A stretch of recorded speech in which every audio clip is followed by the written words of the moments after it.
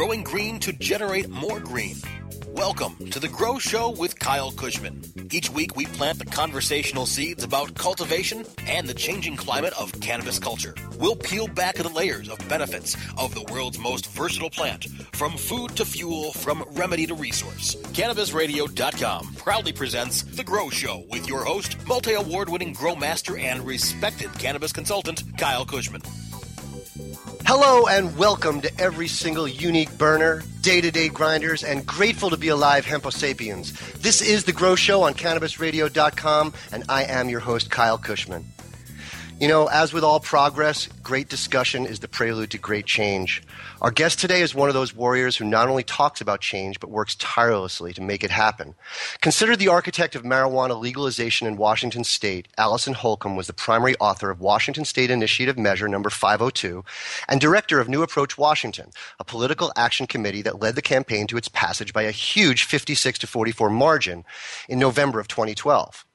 The documentary Evergreen chronicles this fight, and you should check it out for free on Netflix. Since that major victory, she has been named as the director of the ACLU National Campaign for Smart Justice, a campaign that is supported by $50 million in grants from the Open Society Foundations.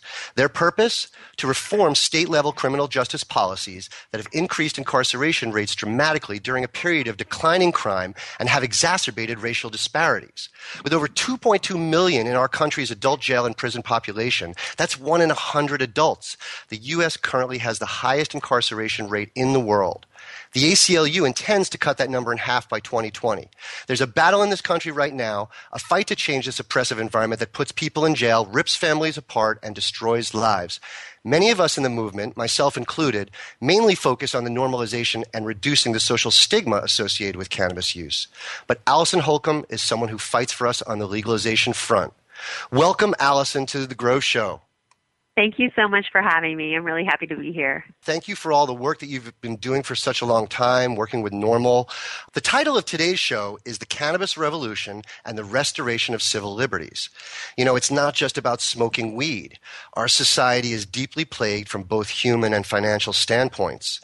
So let's start by asking you, what led you into this particular aspect of the cause? What drives you?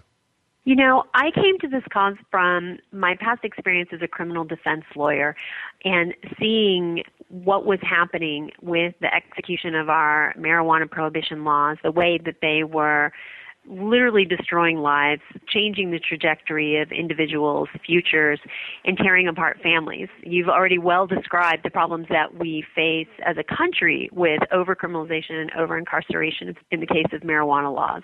Yes. You know, this isn't exactly a feel-good topic, but I feel it's something that we have to discuss. And the ACLU is something you hear about all the time in the news and other media, but until there's an issue that affects you directly, some people may not really understand what the ACLU stands for. Could you tell our listeners what the ACLU is all about?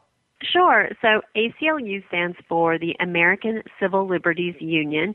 And what the organization really stands for is protecting our individual rights preserved to us via the Bill of Rights from being trampled upon by overzealous government. So if the government's knocking down your front door to come and search your home because you may or may not be growing marijuana plants there, that's the kind of issue that really gets ACLU lawyers upset. And we have a very strong reputation as bringing cases in the courts, but we also have a very strong advocacy arm, and that's the work that I'm doing, is trying to change laws, trying to change culture, trying to expand the protections that were given under the Bill of Rights in a meaningful way. Is this a symptom of solely of corrupt or bad government, or is this heavily driven by industry and large corporations? You know, it's very interesting. I would say probably both of those factors. You know, when you're talking about the government, you're talking about when it comes to over-incarceration, the war on drugs, really this attitude of getting quote-unquote tough on crime, that the way that we can deal with a lot of the social struggles that we face as a nation is just by rounding up people, locking them up, calling them bad guys, and putting them behind bars, and then we don't really have to deal with that. So I think government has played a huge role, and specifically elected officials who've run on that kind of approach to social challenges.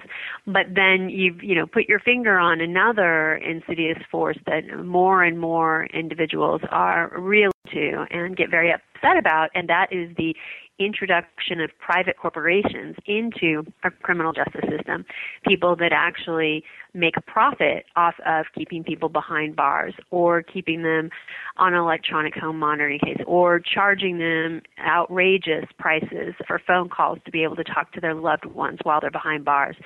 So the idea that we as a country would allow companies to make a profit off of putting people in cages and separating from their families is very disturbing and does have a significant impact.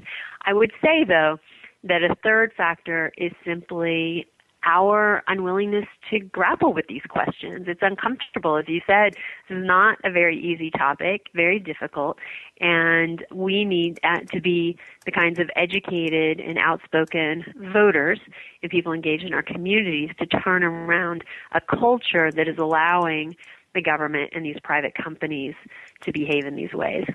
Yeah, we no doubt live in a great country, but its greatness lies within its citizens, not its government. And mandatory sentencing for nonviolent offenses has led to a skyrocketing incarceration. And now we're dealing with privatized prisons where corporations make money.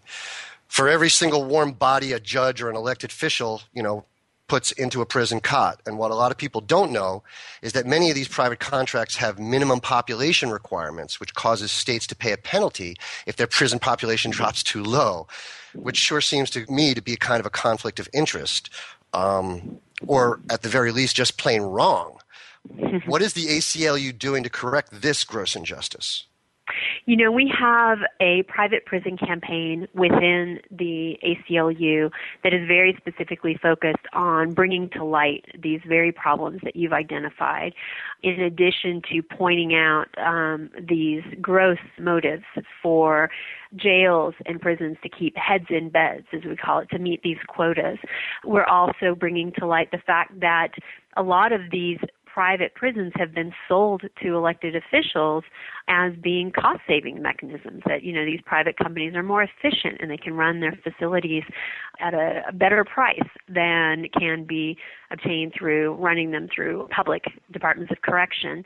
And what we found is, in fact, that the evidence suggests perhaps otherwise. And in some of these facilities, the kinds of cost-cutting measures that are taken, reducing health care for inmates, having substandard safety precautions, having no programming to help with rehabilitation and reentry, not only results in riots, we've seen very recently in prison guards being assaulted, inmates being assaulted, kinds of, one prison facility was running what was referred to as a gladiator school, letting the inmates go after each other and be very brutal and violent. These, of course, result in expensive lawsuits.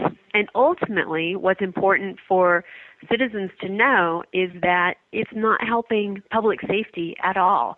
The people that are coming out of these facilities are not in a better place than when they went in, and it's actually undercutting our safety at our expense.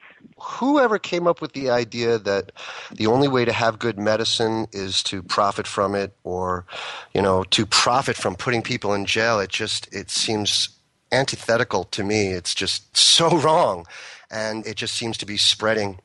But thanks to you and the Campaign for Smart Justice, hopefully we're going to do something about this. We're going to take a quick break right here for our sponsors, and we're going to be right back to talk more about this very important subject with Alison Holcomb. The Grow Show with Kyle Kushman will return once we cultivate through this short commercial break.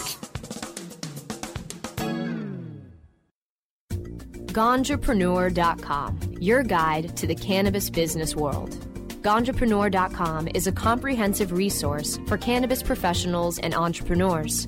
Download the Ganjapreneur app on your smartphone or tablet to catch up on cannabis industry news, scroll through our daily job listings, and learn about successful cannabis companies, executives, and investors. Ganjapreneur.com, helping Ganjapreneurs grow. Dr. Dabber, hurry! Its temperature is shooting past 1,000 degrees Fahrenheit. It's burning up. I'm afraid for this little guy, it's just too late. What caused the problem? Only Dr. Dabber can maintain the perfect temperature for a smooth-tasting, slower burn. This standard vaporizer lost all of its health benefits, sending it up in smoke. So you're telling me that most vapor pens burn so hot they produce smoke, not vapor? Correct. Keep away from those standard vaporizer pens and turn to Dr. Dabber. Doctor's orders. Less heat, more flavor. Educator, author, and advocate Dr. Mitch Earlywine is here to tackle the burning issues. And I'm here to clear up the myths about cannabis and burn them away with science. CannabisRadio.com presents a no-holds-barred platform that seeks to redefine and revolutionize the entire scope of the cannabis culture while opening the door for more to join the cannabis crusade. Dr. Kevin Hill. You can't ignore the fact that, like alcohol, most people who use don't have a problem. So I think that you need to think about policy in that way while educating people properly about marijuana. I think that's the way to go. Burning Issues, only on CannabisRadio.com. Time to plant some more conversational seeds. You're listening to The Grow Show with Kyle Kushman, only on CannabisRadio.com. Hello, everybody, and welcome back to The Grow Show on Cannabis Radio. I'm talking with Alison Holcomb, and we're discussing the cannabis revolution and the restoration of civil liberties. You know, the United States is the only country in the world that permits permanent disenfranchisement of felons even after completion of their sentences. According to the Sentencing Project, over 5.3 million Americans were unable to vote due to a felony conviction in the 2008 elections. That's 1 in 40 adults. This included 1.4 million African American men, more than 676,000 women, and 2.1 million ex-offenders who have completed their sentences. So much for paying your dues to society. Currently, 11 states have total disenfranchisement. If you've been convicted of a felony, you cannot vote while you're in prison, out on parole, on probation, or even post-sentence. So essentially, you're a citizen without a country. In other words, you're screwed. With legalization, criminal justice reform, will millions of American citizens finally have the opportunity to be re-enfranchised, having their full voting rights restored? That's exactly what we would like to see happen. We would like to see for everyone who has served their time, who has, met all of the conditions of their sentence, to be able to participate fully in civil society, in the opportunity to vote, to engage in a meaningful way with our democracy. That is critical to keeping society the safe and free place that we want America to be. So we're going to begin by focusing on getting people out of cages. That's our number one priority. From there, we want to restore all of their civil rights once they've been restored to their communities, and that includes first and foremost that right to vote. And we're seeing important progress in this area. With California's passage of Proposition 47 last year, many of the changes that were made to the kinds of criminal penalties that people received under pre-existing sentences the changes were made retroactive. So if you were convicted of a felony 10 years ago, and it was one of the felonies that was changed to a misdemeanor by that law, you now have the opportunity to come back to be resentenced, to have that felony removed, and to have your rights fully restored. And those are the kinds of reforms we need to see moving forward, is restoring people to their full citizenship. Well, it sounds like we're learning a little bit. If there's no incentive for someone who's committed a crime that they're going to be reinstated into society and have another chance at life, we're just really increasing the recidivism rate and really not giving people an incentive.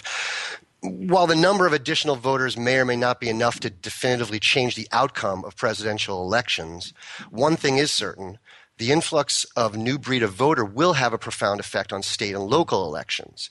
If that occurs, what do you predict will happen to the political landscape as it exists today? I think the generation that we're seeing come up that really has access to democratized information through social media, through the internet, through so many websites, blogs, the information that people have available to them now is very powerful and empowering. And it's also facilitating organizing strategies. So it's easier for young people to tell somebody, join me, take action, let's do something, let's petition our legislators. I think that we are on a good path, that we're going to see with the generation that's coming up right now, more informed voters, more engaged voters, and sort of what I hope we will see is a transition from this focus on very top-down politics, very much controlled by paid media, what we think of as wholesale politics, running ads, to much more of the retail level politics. And when we think about people going out and knocking on doors, that's kind of the most traditional form of that. But I think a lot of the activism that's started in social media but is bringing out people into the streets to protest what's happening in Baltimore, to protest Ferguson, to demand their rights in a very visual way. I don't see that slowing down, and I see politicians needing to be responsive to that. And more people are understanding, we don't like you marginalizing segments of our population. Those are our friends that you've put that felony conviction on and that you're not letting vote and not letting get jobs and not letting go to school. And we want a different kind of America. And they're demanding it, and I think they're going to get it. That's great. People out there, you have to get involved in something. I mean, we really do have the power. We just don't use it. For example, I mean, I know it's a small country, France, but boy, when those people have a labor day, just get out there on the roads, they block the streets, and that's it. Nothing happens. Everything stops, and they at least get a dialogue started. So these things are very important, that young people and everybody, get more involved. They have some power to change things. Our country has a history of being unable to offer equitable remedies to wronged citizens, probably due to the sheer expanse of the injustice, and hopefully we're going to get better at that. Do you think there's any chance the government would be forced to return seized property or make some other type of reparations to the owner or their families? Are we looking at any sort of restitution, or is the idea just to get everybody out of jail and go from there? Well, it's such an important question that you're asking. This is one that, it has very broad implications, right? We still have a conversation that's been percolating at the edges of our consciousness about reparations for slavery, right? And it speaks to the foundation of our society and whether we truly are a country in which people start out with a level playing field and have the same opportunities to get ahead, the same opportunities to succeed. And so whether it's the poverty that's visited on families that is a legacy of racism and the ongoing sort of caste system within the U.S., that's what's happened is as the victories of the civil rights era made it more and more difficult for people to discriminate against others based on the color of their skin. We've just moved that over to the criminal justice system. Now, instead of arresting you or denying you a job for being black, I'm just going to hang an arrest for marijuana possession on you, and you'll get that conviction. And then, oh, by the way, if you're growing a plant, that means I get to seize your house. And I'm not going to give you a right to counsel. You're going to have to pay for any attorney that you want, and I can take this property away from you. And as we know in our society, wealth really translates in a lot of ways to political power and to engagement in community. So, I will say that, again, we're going to start by getting people out of cages because that in and of itself is a horrific experience and dehumanizing. And for us, it seems like it's the place that we need to start. But the conversation is really about restoring people to their full status as citizens within this country, meaning that they have full participation. And yes, if they had property taken away from them, if they had costs put on them, unfair legal costs, if we look at the problem of debtors' prisons with people that get these ridiculous fines that collect interest, 12% and higher types of rates, and we're never going to be able to get out from under that crushing debt. These are part of the problem as well. And so all of that has to be taken into consideration when we examine the question of how we're going to turn this country back into one that we can be proud of, that truly is the land of the free and the brave. We have to take our country back, and I'm just guessing, but I'm thinking maybe you might be in support of Bernie Sanders, as his topics are all about stopping the prisons for pay. And so we're getting down to the end of the show here, and I just want to say that we live in an era of great change. A peaceful, unstoppable revolution is underway, and our greatest weapon is our voice. And these days, we often leave our guests with what is probably the most important question of the time.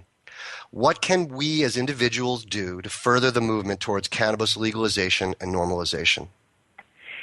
Education is so key, and I know so many of your listeners have educated themselves about the history of our laws, the science of this plant, what the real impacts of these laws are. Educate yourself first, and then you absolutely have to educate your friends and neighbors and vote, right? That is what is going to make the impact. Talk about what your opinions are, share those opinions, make sure that your elected leaders know those opinions, take every opportunity that is presented to you to petition a lawmaker on their position on cannabis. Don't stop asking the hard questions, and vote, vote, vote. Absolutely agreed. Thank you so much, Alison, for your impassioned information, and I want to wish you good luck in your revolution. And right now we have to take our last break for our sponsors, give them some love, and we'll be back once again with Alison Holcomb. The Grow Show with Kyle Kushman will return once we cultivate through this short commercial break.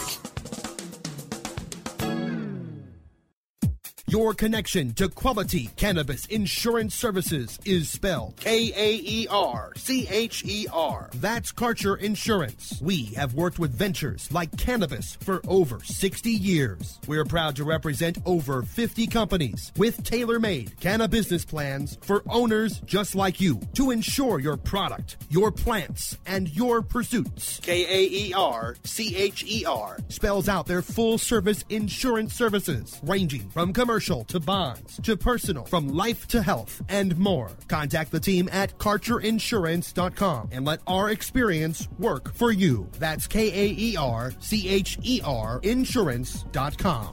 Contact Karen and the team at Karcher Insurance at 1-844-421-3560. That's 844-421-3560.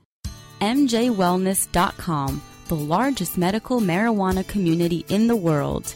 Connect with thousands of patients, doctors, industry leaders, and businesses through shared personal experiences along our worldwide network. Discover new therapies and benefits with content tailored to you. Come grow your network on MJWellness.com. You're not alone. Your wellness matters. Learn, live, and thrive. Check out MJWellness.com today. From high atop Mount Soledad in San Diego, California, 100 feet above sea level. Good morning. It's good news with cannabis nurse Heather. This plant is amazing. Positive change is happening. We did it. No matter who you are, you can make a positive impact on the world. I would rather be illegally alive than legally dead. And that quote helped to give you strength. Nurse Heather is only on CannabisRadio.com. Good morning, cannabis nurse Heather. Time to plant some more conversational seeds. You're listening to The Grow Show with Kyle Kushman, only on CannabisRadio.com. Now it's time for the final segment of the show I like to call Ask Kyle. Every day we get questions from people out there listening to the show and wondering if I can help them out. So here's a few questions from our followers that sparked my interest this week. Question from Mark McCoy on Facebook. Kyle, a buddy of mine has a batch that has been in flower for a week. Well, he missed a few segments on his timer, so his lights are supposed to go off from 10 to 10, but they were screwed up and go off at 10 and come back on at 8, then go back off again at 10. My question is, do you think they are effed? I told him big possibility of seeds. Should he scrap the garden? Do you think he should scrap the garden and start fresh or give them a go? They look really healthy and are starting to show signs of budding. Well, Mark, it's always not good to mess with the photo period. It can bring on seeds or hermaphrodism. But the thing to do really is, since it's only an hour, and a lot of strains do fine with 10 or 11 hours of darkness, especially once they've been flowering. So you're just going to have to look at them. And if it looks like they're flowering normally, then I just go ahead with it. And just keep an eye into the middle of flowering, and hopefully you don't see any signs of male flowers. and everything goes wonderful. From Christopher O. via email, what's the best resource to start for a new grower? Well, back in my day, I always read High Times Magazine. The Q&A in the back section there, the Ask Danny Danko section, used to be Ask Ed Rosenthal. That's a really good place. And as mentioning Ed Rosenthal, he's got a number of books out there that are very, very good for beginning growers, as does Jorge Cervantes. So pick up a book. And also the internet is a great place. Let me suggest my free growers forum on KyleKushman.com, where you can start your own threads on pretty much any subject you like. And we've got a really good community there of non-idiot people who really like to help out. Another question from Yarrow P, also via email. Have you ever grown anything other than marijuana? Avocados, oranges, etc. Actually, Yarrow, all as a child, I always had a garden growing up, a vegetable garden.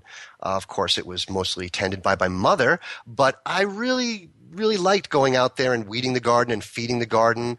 I have grown some really big tomato plants and some roses while I was testing out my Vega Matrix to make sure that they were good on other things besides cannabis.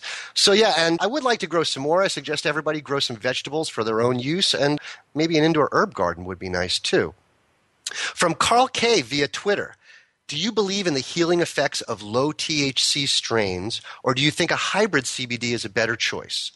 Well, actually, Carl, they're both good choices. Low THC strains are very important for people who don't really just want to get all messed up and are just looking for a little bit of actual medicinal help from cannabis.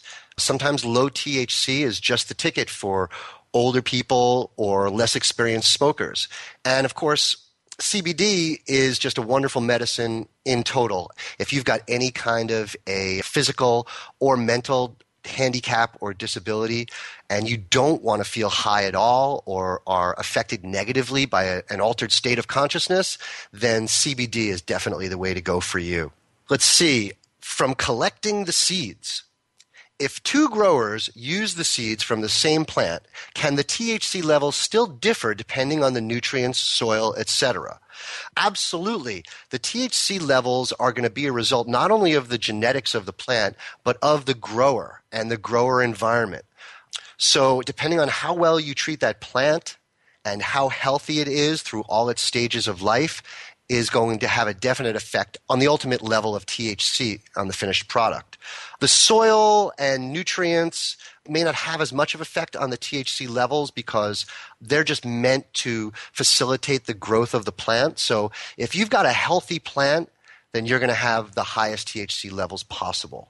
As far as if the medicine is actually good for you is more dependent on the food that you feed it and the soil that you use. Hopefully you're using something organic or veganic that doesn't leave residues or anything bad left behind. Finally, what do trichomes have to do with flavor? From Colo Jim, I think that's Colorado Jim.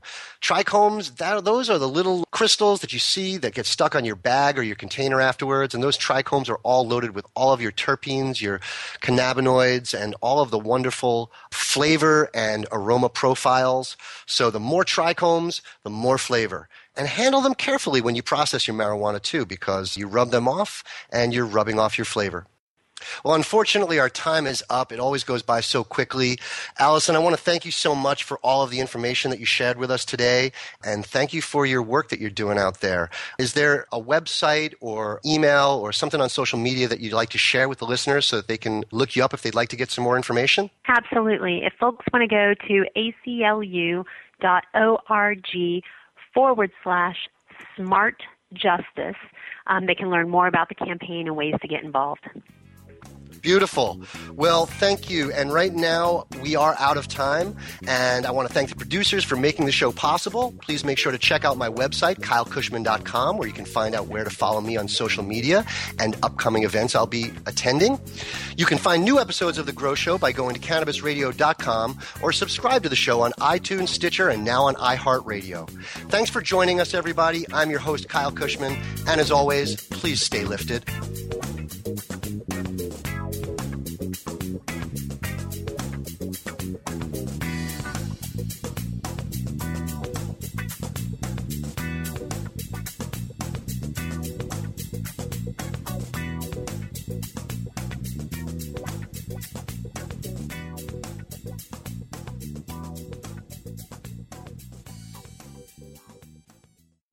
The opinions expressed on this CannabisRadio.com program are those of the guests and hosts and do not necessarily reflect those of the staff and management of CannabisRadio.com. Any rebroadcast or redistribution without proper consent of CannabisRadio.com is prohibited.